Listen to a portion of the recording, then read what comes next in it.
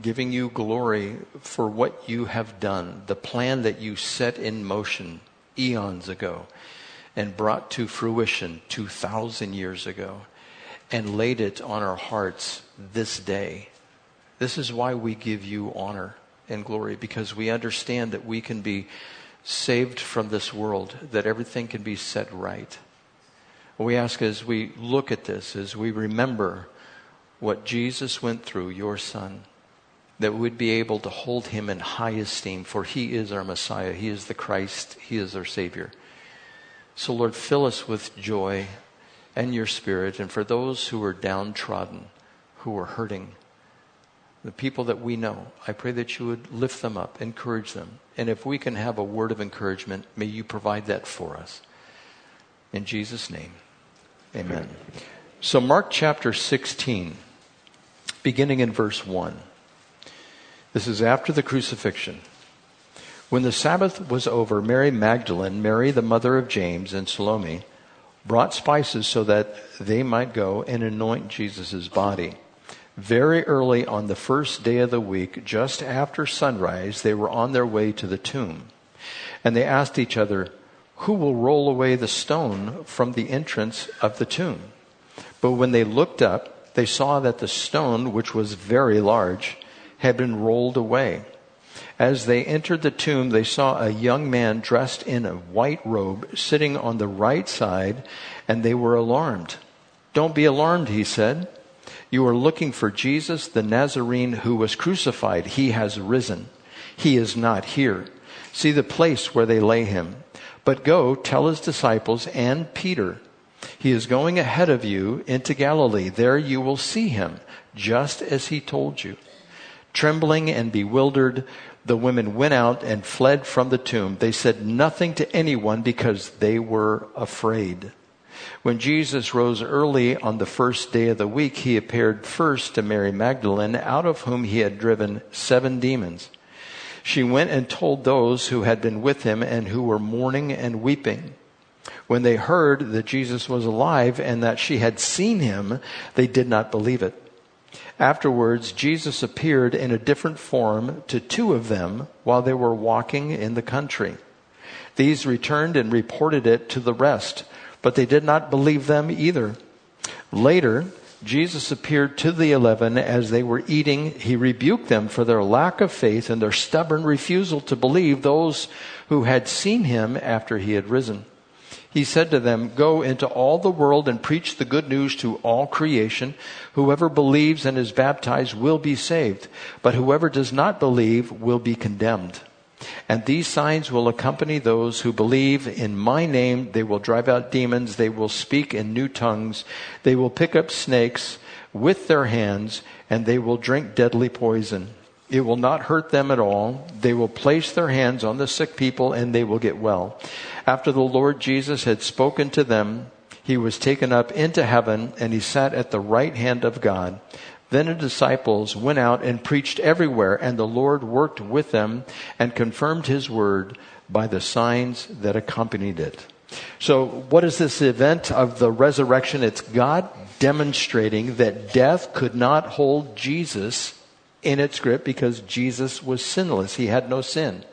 And we know that the wages of sin is death. So anybody who commits a sin is destined to die a physical death, and after that to be judged and die a spiritual death afterwards.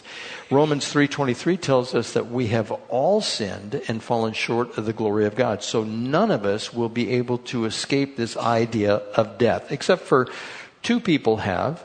In the Old Testament, we know that Elijah and Enoch did. And we think that maybe Elijah is one of the 2 prophets that will come back and perform miracles during the end time tribulation period. And he will certainly die during that time. We're told that the 2 prophets who come. So it may be only one person in the whole history of the world that may have escaped a physical death. But we are all destined for that. Now, what preceded the resurrection? Of course, the crucifixion of Jesus that resulted in his death, but prior to that, and I talked about it last Sunday, was the triumphal entry into Jerusalem that was prophesied by the prophet Daniel in chapter 9, verses 24, 25, and 26, that he would enter Jerusalem 173,880 days after the decree to restore and rebuild Jerusalem. And they could count it to the day according to the scriptures. So when Jesus presented himself between the triumphal entry and his crucifixion, he had a whole week. So what did he do in that whole week? What would you do if you knew you had 1 week to live? And Jesus, being God, he had his own ideas according to the will of the Father, that he went out and he did several things. It was mostly the teaching that he left there. First, he presented himself to the world on the triumphal entry. And of course, we remember that he wept over Jerusalem because he knew Jerusalem would reject him, although they were receiving him at that point and calling out things like Hosanna, Hosanna in the highest, and praise be to God. Those types of things were taking place, but it immediately turned, as I discussed last week. Now, on Monday, he left some warnings. First, in Mark chapter 11, verses 12 through 14, he had talked about the fig tree, and he cursed it. And the fig tree was a symbol of the nation of Israel.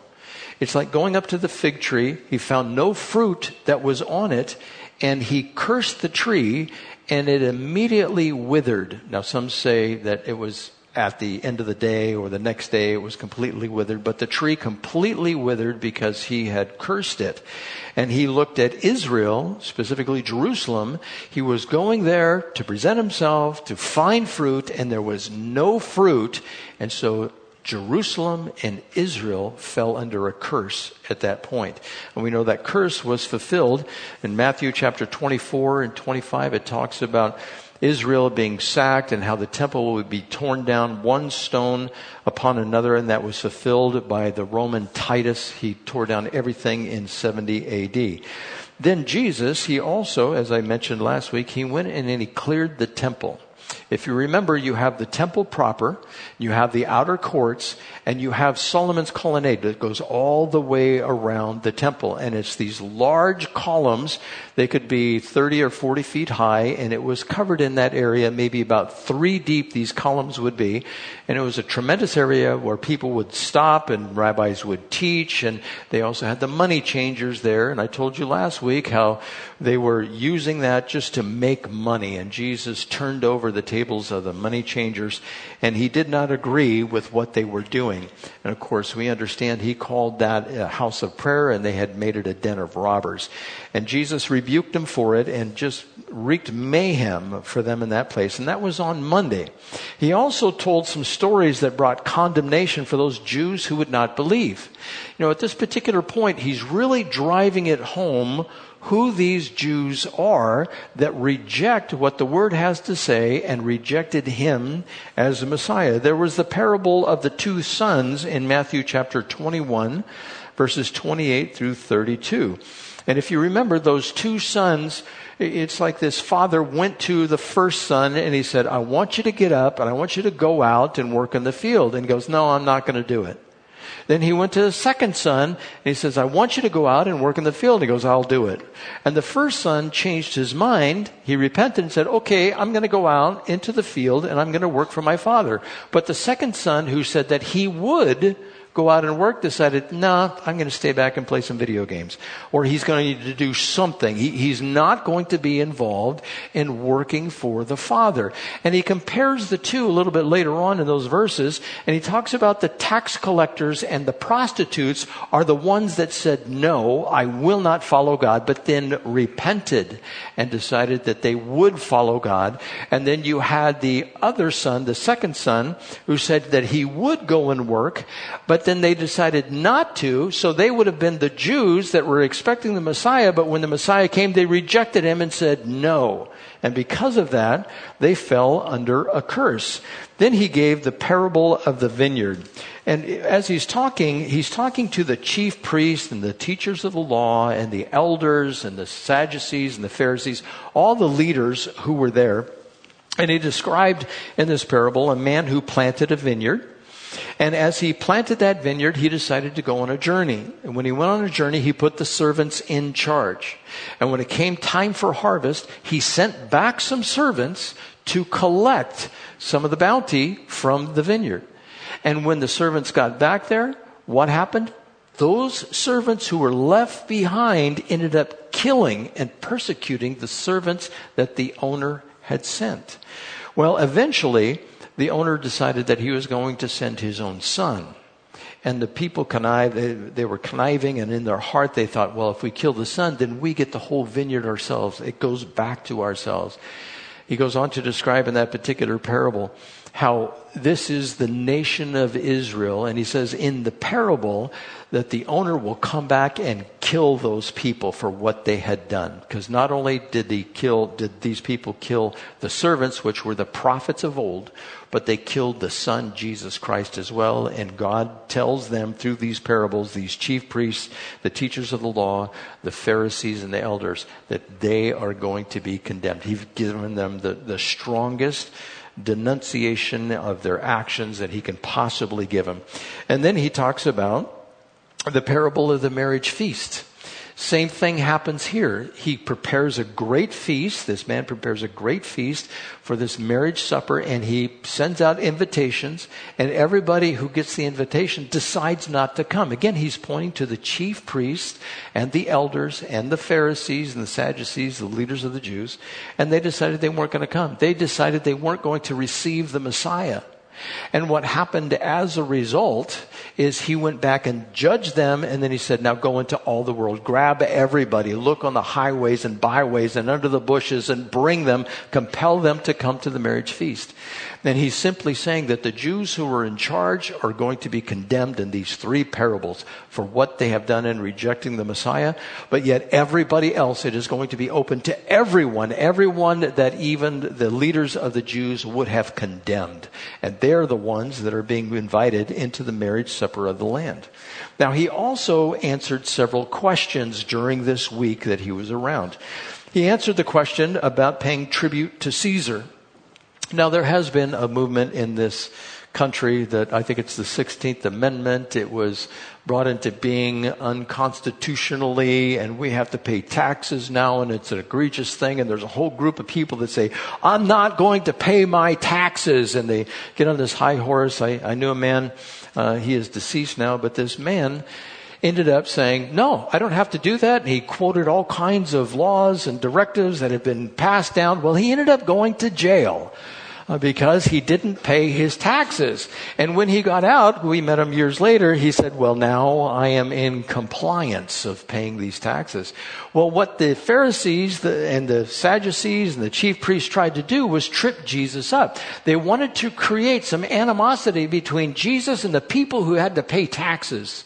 Now, who doesn't want to get behind the not paying taxes? Everybody would just say, I would love not to pay taxes. After all, what month is it?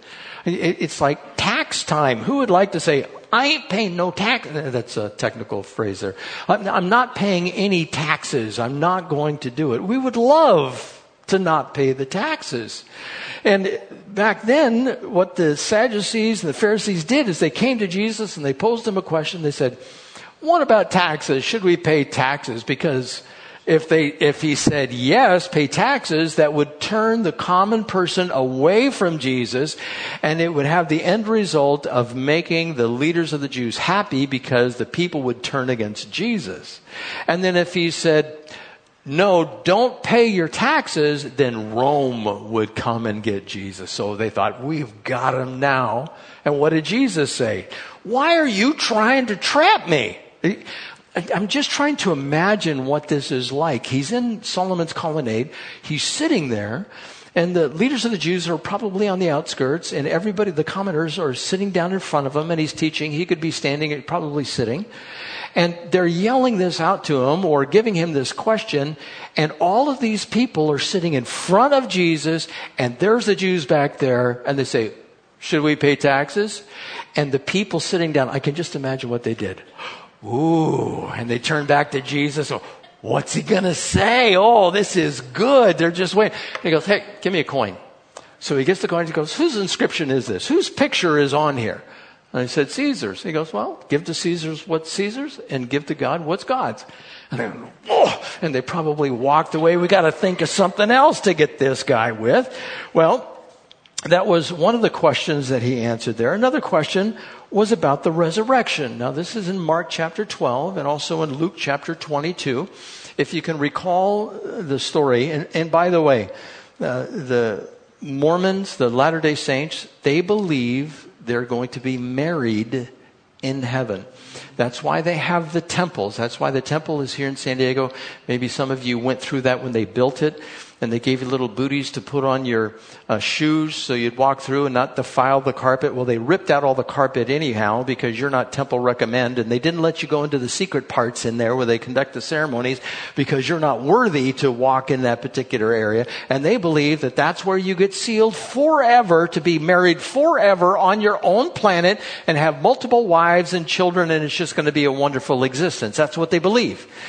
And so the Jews here, they came up to Jesus, and it was permissible in the Old Testament that if you married a woman and that woman treated you well, but you died, well, then you could marry the next brother and raise up children for the brother that had died, the next brother in line. And so they proposed a scenario for him. They said, say this happens 7 times, that the first man dies, and then the next brother marries. And then that brother dies, and then the next brother marries, all the way to 7. My question would be, what is she feeding them? I would have had a problem with that. But they tried to give him a scenario where this woman, and they asked him the question at the end, they said, okay, so if there's a resurrection, by the way, the Sadducees didn't believe in angels, and they didn't believe in the resurrection, that you're not going to be raised from the dead. And so they tried to trip him up on this. And Jesus, I could just imagine, he probably looked down a little bit. He turned back towards them and he said, you err because you know not the scriptures nor the power of God. There is neither marrying nor given in marriage in heaven. The idea that you're going to be married in heaven, it doesn't exist, except we're going to be married to Christ. We are the bride of Christ. And if you're married to somebody else in heaven, and you're married to somebody on earth, that would be adultery.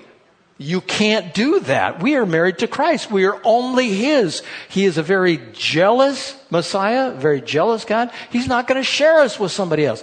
So again, the Pharisees and the Sadducees, and they probably walked away completely frustrated that they couldn't catch him in this trick question.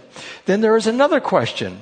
Like, which one of these is the greatest commandment? In Mark chapter 12, verse 28, a Pharisee asked him that. He said, what's the greatest commandment? Was challenging Jesus. And of course, Jesus responded, and this is in Mark chapter 12, verses 28 through 34. He responded and said, well, the Lord our God is one. He pointed that out. So we have the Father, Son, and the Holy Spirit, but they are all God. They are one, but they are 3 in person. So he pointed out God is one. And he said, then what you're supposed to do, knowing this, that God is to be loved above all. That's the first and greatest commandment. And the second one is like it. You're to love your neighbor as yourself. And this Pharisee turned back to Jesus, and Jesus commended him. It's one of the few times where the Pharisees get commended. And so this was really enlightening. He's going, wow, you are not far from the kingdom of God. You understand this. This is the good thing. But then there was this question of how could David's son be his Lord? Now, if you have children, do you bow down to your children and call them Lord? No. In our society, if you have children and grandchildren, they pay you respect. Or great-grandchildren. It was even more so the case back in the time of Jesus. And it continues through all generations. You would not have somebody who is the elder bowing down to somebody who is the younger. And Jesus tripped them up and said, why did David call the Messiah Lord since he was his son? And they couldn't answer. I don't know. They couldn't say anything. And because of that, they just said, forget it. We're not going to ask him any more questions whatsoever. We're tired of being shown up by this guy who claims to be this prophet and this rabbi and maybe even the Messiah. We're just not going to do it anymore. And so he answered that. And when he posed the question, he answered it himself. And then there was this fearful denunciation of the scribes and Pharisees. Now, the scribes were the ones who wrote the law. And this is the last week. I mean, he's really given it to them this last week. And between Matthew chapter 22 and Matthew chapter 24, 8 times he calls the teachers of the law and the Pharisees hypocrites. God could come and call me a hypocrite, and I would shrink and shrivel up. I don't think I could bear that. But he did this to the Pharisees and the Sadducees and the scribes and the chief priests. And what happened to them? They just hardened their hearts. Now, what did he say that they were hypocrites on?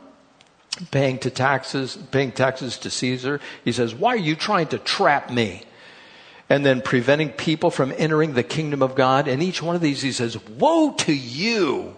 Woe is, and you are going to suffer because of this. And then he said that they travel to make converts, and those converts become more wicked even than the Pharisees and the Sadducees. He condemned them and he said, you are blind guides is who you are. And then this idea that they would tithe on their spices, and specifically in the scripture it talks about mint, dill, and cumin. And he said, but you neglect justice, mercy, and faithfulness. He said you should have continued with the former, but not neglected the latter. And they were not practicing justice, mercy, and faithfulness. But they'd be so meticulous about giving of their tithe, which means it's a heart problem. It wasn't the outward faithfulness that they were clinging to that they thought would bring them righteousness. And then the fifth one was, he accused them of cleaning the outside, but on the ends of their bodies, but on the inside was greed and indulgence. In other words, they looked righteous on the outside. They would pray at the street corners. They would raise their hands. They would fast. They would have their cheeks just get sunken in because they wouldn't eat. They'd put on sackcloth and ashes.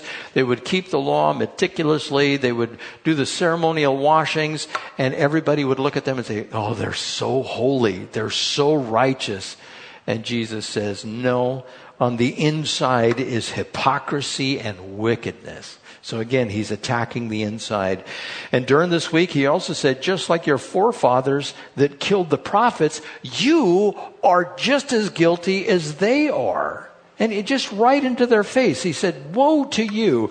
And also not being diligent, wise servants, watching for the coming of the Messiah, and how they would beat and persecute others that came to bear testimony of God and what God's will was. So on all these 8 things, he says, woe to you. And he says, you are hypocrites because you live like this. I mean, just in the strongest terms possible, he ended up condemning them. And the last one was the poor widow's gift. Remember, she gave 2 copper coins, and it's all she had. And Jesus was watching where the people would come by and they'd drop their offering in there. And of course, the wealthy would also come and they'd drop some of what they had. And Jesus condemned those who were rich because they gave out of their wealth. But this woman, she gave everything that she had. And so Jesus, he doesn't let up. He just keeps on going. Of course, we know that this led to his crucifixion. And then he took the time for talking about what's going to happen at the end, the Olivet Discourse. The Olivet Discourse is listed in Matthew 24 and 25, Mark 13, Luke 21. And it talks about what is in our future as well. Some of it dealt with the future of Israel at that time, the condemnation of the people and the tearing down of the temple. That was certainly the case. But he gave the information to his disciples at this particular time to let them know what was in their future as well as ours. That's why there's so much time spent on eschatology. And I've been listening to several messages this week and in the previous weeks, and it seems like the majority of churches do not talk about eschatology or things that happened in the end times. Now, I try to do that on a regular basis to keep us abreast of what is going on.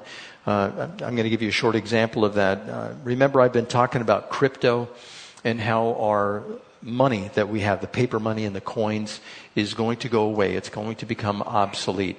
I've given you statistics in the past that 70% of the people that do financial transactions, like with cash or credit card, they do it with a credit card or a debit card. They're no longer using cash. We are already going in that direction. Now, why is this important? Why switching over to a digital system is that important? Because we are told that in the end times, in Revelation chapter 13, that we will not be able to buy or sell unless we have a mark. In other words, they'll be able to prohibit us from buying or selling. How can they do that? They can easily do that with a digital cash system. They can't do that if you have paper cash.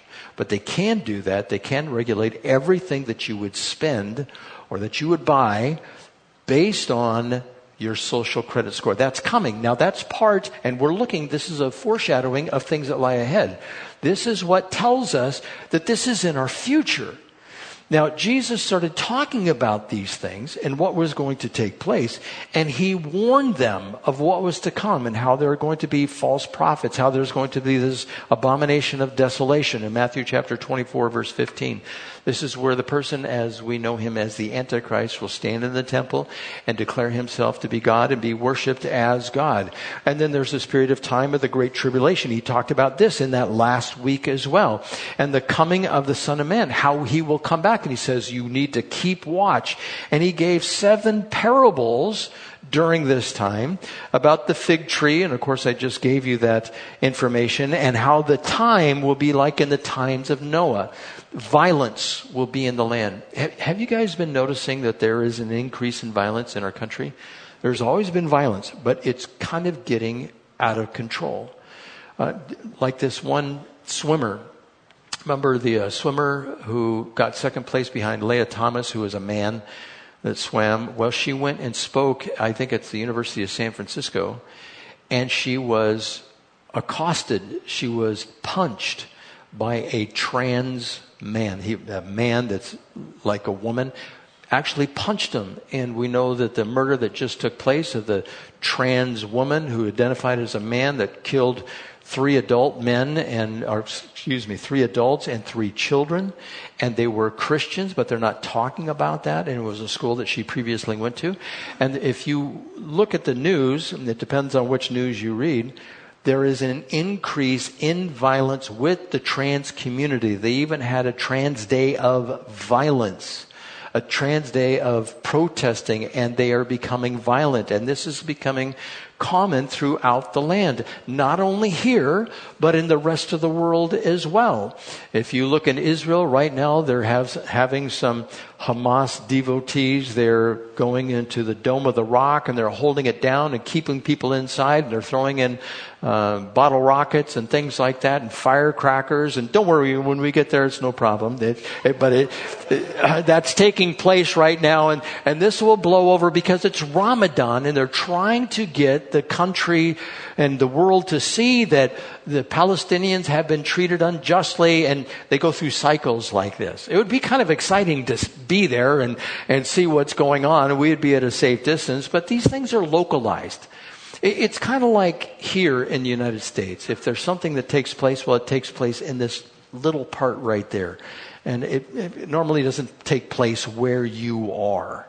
And so that's taking place in Israel. You look at France, and France is just blowing up over there. And you see the wars that are going on in Syria and in Ukraine and Russia and China. You see all that taking place. And God talked about that.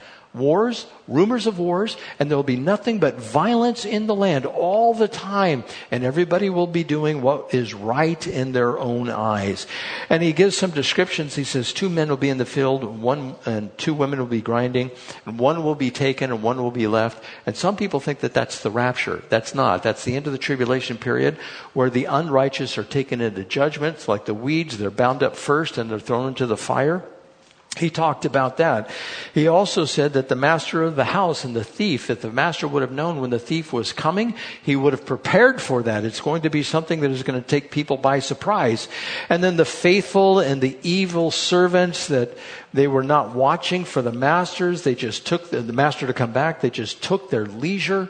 They were doing what they wanted to. And then the 10 virgins, 5 who had oil in their lamps and 5 who did not have enough oil to keep their lamps lit. And they missed the time that the bridegroom was coming. And then the talents. Each one of us has been given a talent, so to speak. And what I mean by that is not a talent like a gift. I mean, it's like a coin or a mina. Some people have been given 1 coin. Some people have been given 5 coins. Some people have been given 10 coins. And whatever monetary figure that was in the parable that was given, they were supposed to invest that and get a return. The one who had 10 coins or 10 minas, it was returned with 10 to give back to the master when he returned. The one who had 5 invested it and gave back 5. And the one who had 1 coin or 1 mina, he didn't invest it. He just buried it because he knew that the master was very shrewd and gained things from places that he did not even work so hard for. And God calls him in this parable a wicked servant. And how does that relate to us? You have been given a gift. You have been given a coin. Maybe just 1 coin or 5 coins or 10 coins. Billy Graham, I think, had 10 coins. I think he was given a lot and had a lot of responsibility. Greg Laurie, Harvest Christian Fellowship, Jesus Revolution, I think he's been given 10 coins. I don't have 10 coins. I might have 2. Instead of just 1, maybe I have 2. And I'm supposed to invest that. I'm supposed to go, okay, the Lord wants a return on his investment in me, so I better put it to work. And what does he want from me? Go into all the world and make disciples, baptizing them in the name of the Father, Son, and Holy Spirit. That's what I'm called to do. Each one of you has a particular gift. You've been given something. And God wants a return from you as well. And I think as we walk the Christian walk, as we're faithful, we will automatically get a return on that. We don't have to do anything. It's kind of like if you put money in the bank. Do you go down there every day and say, put more money in the bank? Come on, you got to give me some more interest on that. No, you just sit back and you look on the computer. Oh, look, it gained a little interest. That's because it's in the bank. It's doing what it's supposed to do. So it's kind of for the people then, but it's also for us as well. Then he talks about the final judgment, the sheep and the goats. Now, which one are you? Are you a sheep or are you a goat? And there's a difference. The sheep are the ones who are saved. The goats are not saved. But do you know, goats and sheep hang out with each other? They just kind of, and the other one, they gather together and they walk around and you'll see them hanging out with each other. And God talks about that, like in the church, you have the wheat and the tares. And when the first germinates, you cannot tell the difference between wheat and tares. But when they head and you have the seeds at the top, and a common weed back then that looked like wheat was called darnel. And you could tell by the seed head that the seed head was not wheat. And Jesus said, let both grow together, and at the harvest, then separate them.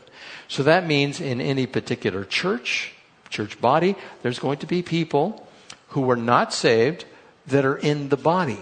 And those people who are saved, and they dwell together.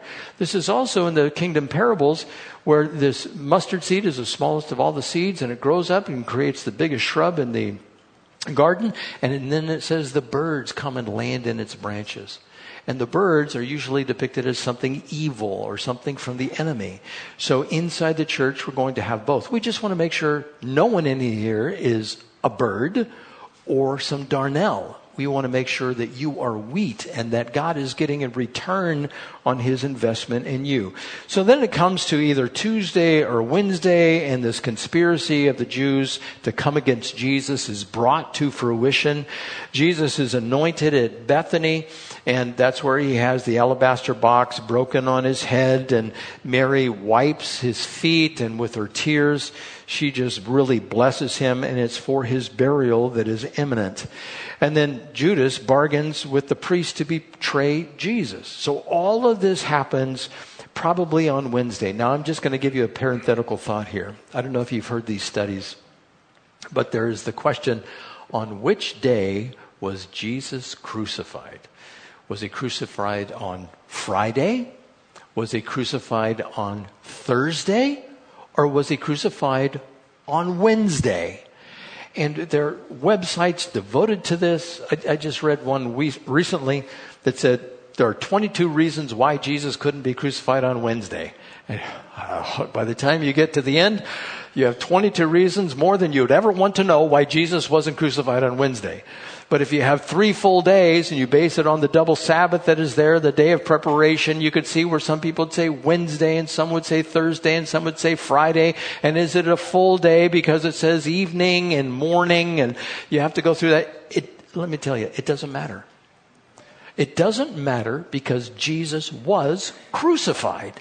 And he did raise from the dead. And we can get so sidetracked on some of those issues. And it's fun to look up. If you want to do this, you can go home and look up on YouTube, and type in, Jesus was crucified on Wednesday. And you'll get videos coming up. And one guy will say, and this is the problem. And he goes and he explains everything. And he goes, but this is a problem too if it's Thursday. And this is the problem if it's Friday. It doesn't matter. And I'm not going to go down that road. You can do your own study on that. And so then we have the Holy Thursday, where Jesus washes the feet of the disciples. And that's casting aside, well, which day was he crucified on?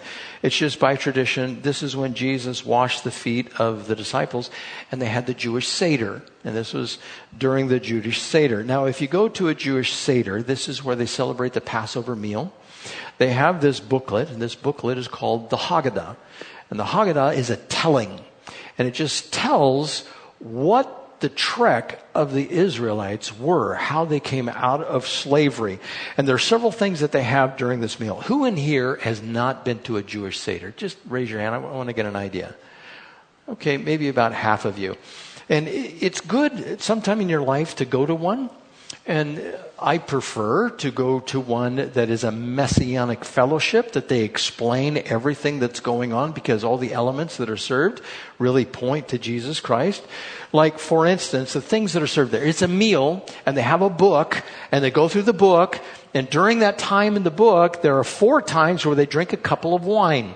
And that cup of wine, usually it's about a cheek full of wine that they're supposed to drink. And if you have a goblet like this, that's not going to end up going well by the end of the Seder.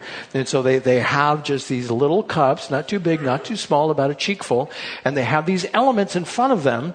And as they go through the Haggadah, as they go through the text there, it explains what everything is. Like there's the maror, it's bitter herbs, and it symbolizes the bitterness that the Hebrews, when they were enslaved in Egypt, and what they use. You guys like horseradish?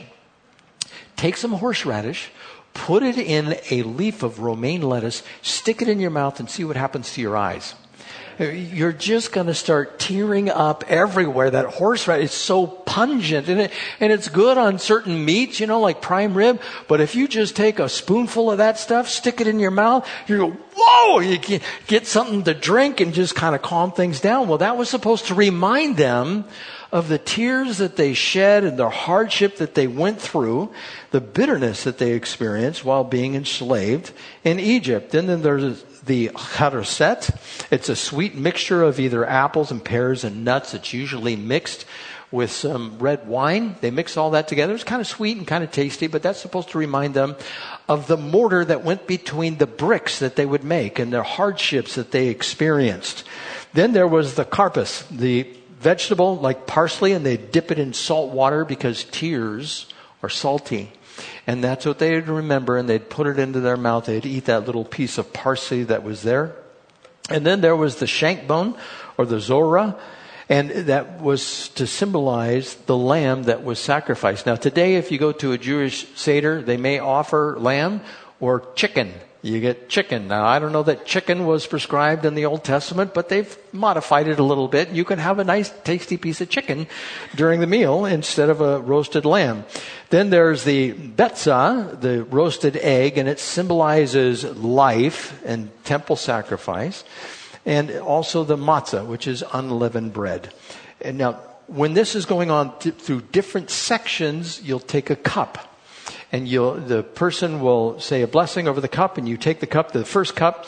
It's where God is reminding the people that I will bring you out from the yoke of slavery from the Egyptians, which means sanctification. So that first cup is the cup of sanctification. The second cup that they have is deliverance, that he freed them from slavery. And by the way, our, quote, Easter, Resurrection Day, coincides with the Passover. I'm going to give you another parenthetical thought here. And you might ask yourself, well, why doesn't Passover and Resurrection Day fall on the same time? It was because of the anti-Semitism of the Catholic Church. They said, we never want our Resurrection Day to fall on the same day as Passover because of the Jews.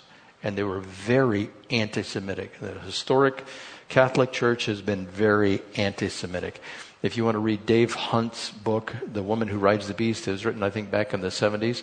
He talks about how actually the Catholic Church was involved in moving some of Hitler's men down to Argentina and South America. Now, is that to condemn the people who are Catholics? No, it's not. It was the leadership in the Catholic Church that did that. In Dave Hunt's book, he has a thorough investigation of that. And you can see everything that happens with that. And I think it is, what's his name? The Israel guy that does the teaching all the time. Amir Safari. If you listen to him, he does a teaching on that as well. Anyhow, I digress. So the first cup is a cup of sanctification. The second cup is a cup of deliverance. The third cup is a cup of redemption. And remember, this happens during the Passover Seder, which coincides with our Resurrection Day that we celebrate. And then the fourth cup is the cup of praise and hope. And that's the cup Jesus said, I will not drink this cup until I do it again afresh in the kingdom. Now, one other thing about this, maybe you're familiar with this. It's called the Afikomen. You want to put a picture of that up, Daryl, please? Now, this particular pouch is what is known as the Afikomen. In this pouch, there are 3 compartments, if you can see them in there. And in the middle compartment, now all 3 of these compartments contain bread, or the cracker, or the matzah is what we would call it. It has no yeast. It's just like a cracker, a big wafer. And you put it in the pouch, and there's 3 sections in the pouch. And what they have to do at the beginning of the Jewish Seder is they pull out the middle one. They break it in 2, put half of it back in, and they take the other piece, fold it in a napkin, and hide it in the house. And at the end, what they do is they send the children to go find it. And they go find the piece of bread. They bring it back to the head of the Jewish Seder, the one who's doing everything there. And that person gives a reward for the person who brings back the bread of life. Jesus was broken for us. And part of it was hidden, and part of it was taken away in the house. The kids go find it and they get rewarded. If you find Jesus, who is the bread of life, you get rewarded. Now what they will do is if there's several kids, they will give them like a piece of chocolate, all of them, because they all went looking for the matzah, the bread of life. And if there's only one, they may get another present. Could you imagine if there's one that always gets and finds the bread and the younger ones don't find it, and it turns not into a celebration, but a little child is crying because they didn't get something, that type of thing. So that's why they spread the chocolate or the little gift for everyone over all of them. And of course, this symbolizes Jesus' body, the center Afikomen, his body which was broken. He is the bread of life. He's hidden for a little while and revealed at the end. And they also keep a seat open for Elijah the prophet, because Elijah the prophet is supposed to precede the coming of the Messiah. When Jesus came the first time, John the Baptist could have fulfilled that, but certainly when he comes the second time, Elijah will most certainly come, Scripture says, and he's going to show up. And so that's what they do at the Seder. So everything points to the coming of the Messiah, and it's a great Bible study to go through. In Matthew chapter 26, verse 27 through 30, this is where Jesus says he won't take the fourth cup. He says, then he took the cup, gave thanks, and offered it to them, saying, drink from it, all of you. This is my blood of the covenant, which is poured out for many for the forgiveness of sins. And I tell you, I will not drink of this fruit of the vine from now and until the day when I drink it anew with you in my Father's kingdom. When they had sung a hymn, they went out to the Mount of Olives. Now, with this, when they sing one of the Hallel Psalms. The Hallel Psalms are Psalms 113 to 118. Now, our closing song, we're going to do a communion song, but our closing song, I'm trying to think which one to do. Because we have one by Charles Wesley, talks about Jesus Christ is risen today, hallelujah. You know that one from Charles Wesley? But whenever they left the Seder, they sang one of the Psalms. And we have, now, the songs that I grew up on in my Christian experience were all scripture songs. And there is Psalm 118, the Lord is good, the Lord endures forever, for he is good. And we might sing that song. And I have to think, well, which one do we really want to sing? One of the Hallel Psalms, or do we want to say that Jesus Christ is risen from the dead? And I'll let you know as soon as we get up there which one we're going to pick. But that's what they did. They sang praises at the end of the Seder, even though he was going to the cross, because he knew what it represented for everyone. So we're going to apply this. Why do we remember this day? Because Jesus could not be held down under judgment of death because he had no sin, and that's why he was raised back to life. He condemned those Jews who refused to believe. He told us of what was to come in the future, and we will see signs of that all around us. The Jews had the Passover that pointed directly to God and what he did in the past in saving his people and what he will do in the future to save all of us who ask him to do so. Jesus invites us to be partakers with him in this resurrection. So if you have a question, are you Darnell? Are you the birds in the branches? You don't know if you're truly saved? I'm one who has questioned my salvation before. Believe it or not, I have. Am I really saved? I've committed a sin here and I committed a sin there. Why can't I get this right? I remember in my early Christian experience, before I met my wonderful wife, I said to myself and to God, I was in my room, I remember exactly where I was. And I forget what sin I had committed, and I turned to God and I said, why can't I get this right? I was I need to walk a sanctified life. Why can't I get this right? And I just heard this instant, still small voice. You won't. And I thought, what? I'm not going to get this right? And then I really started to comprehend what the grace of God was. How I'm not going to get it right. I am going to sin, but I still trust in God. And God says, I know. That's why you need to be saved. And he's going to give us a new body as a result of that. Now, if you're not sure, am I saved or not? This is what you do. When we're going through communion and we're singing a song, you just turn to Jesus and you say, Jesus, save me. I believe in you. However you want to say it. It's as simple as that. You just say, Jesus, please save me from my sins. And he will. He promises to do so. And he will never lose you. So that's what you do in order to go to heaven. People like the Pharisees, the Sadducees, the chief priests, the teachers of the law, they didn't do that. They refused to do that. Said, no, I'm a good person. I was actually listening to a podcast the other day of two people who claimed to be believers, and the question was asked of them, and they're two brothers, twins. The question was asked of them, how do you get to heaven? And his response, one of them responded, said, if you just be a good moral person, that's not it. You're not going to get to heaven. It's simply by believing in Jesus Christ that he's able to save you from your sin. So this is the end of the matter. We know that those who accept Jesus Christ are called overcomers. This is what an overcomer gets. To him who overcomes, I will give the right to eat of the tree of life. To him who overcomes, who will not be hurt by the second death. To him who overcomes, I will give of the hidden manna, which I will also give him a white stone with a new name written on it, known only to him who receives it. Also, he says, I will give authority over the nations.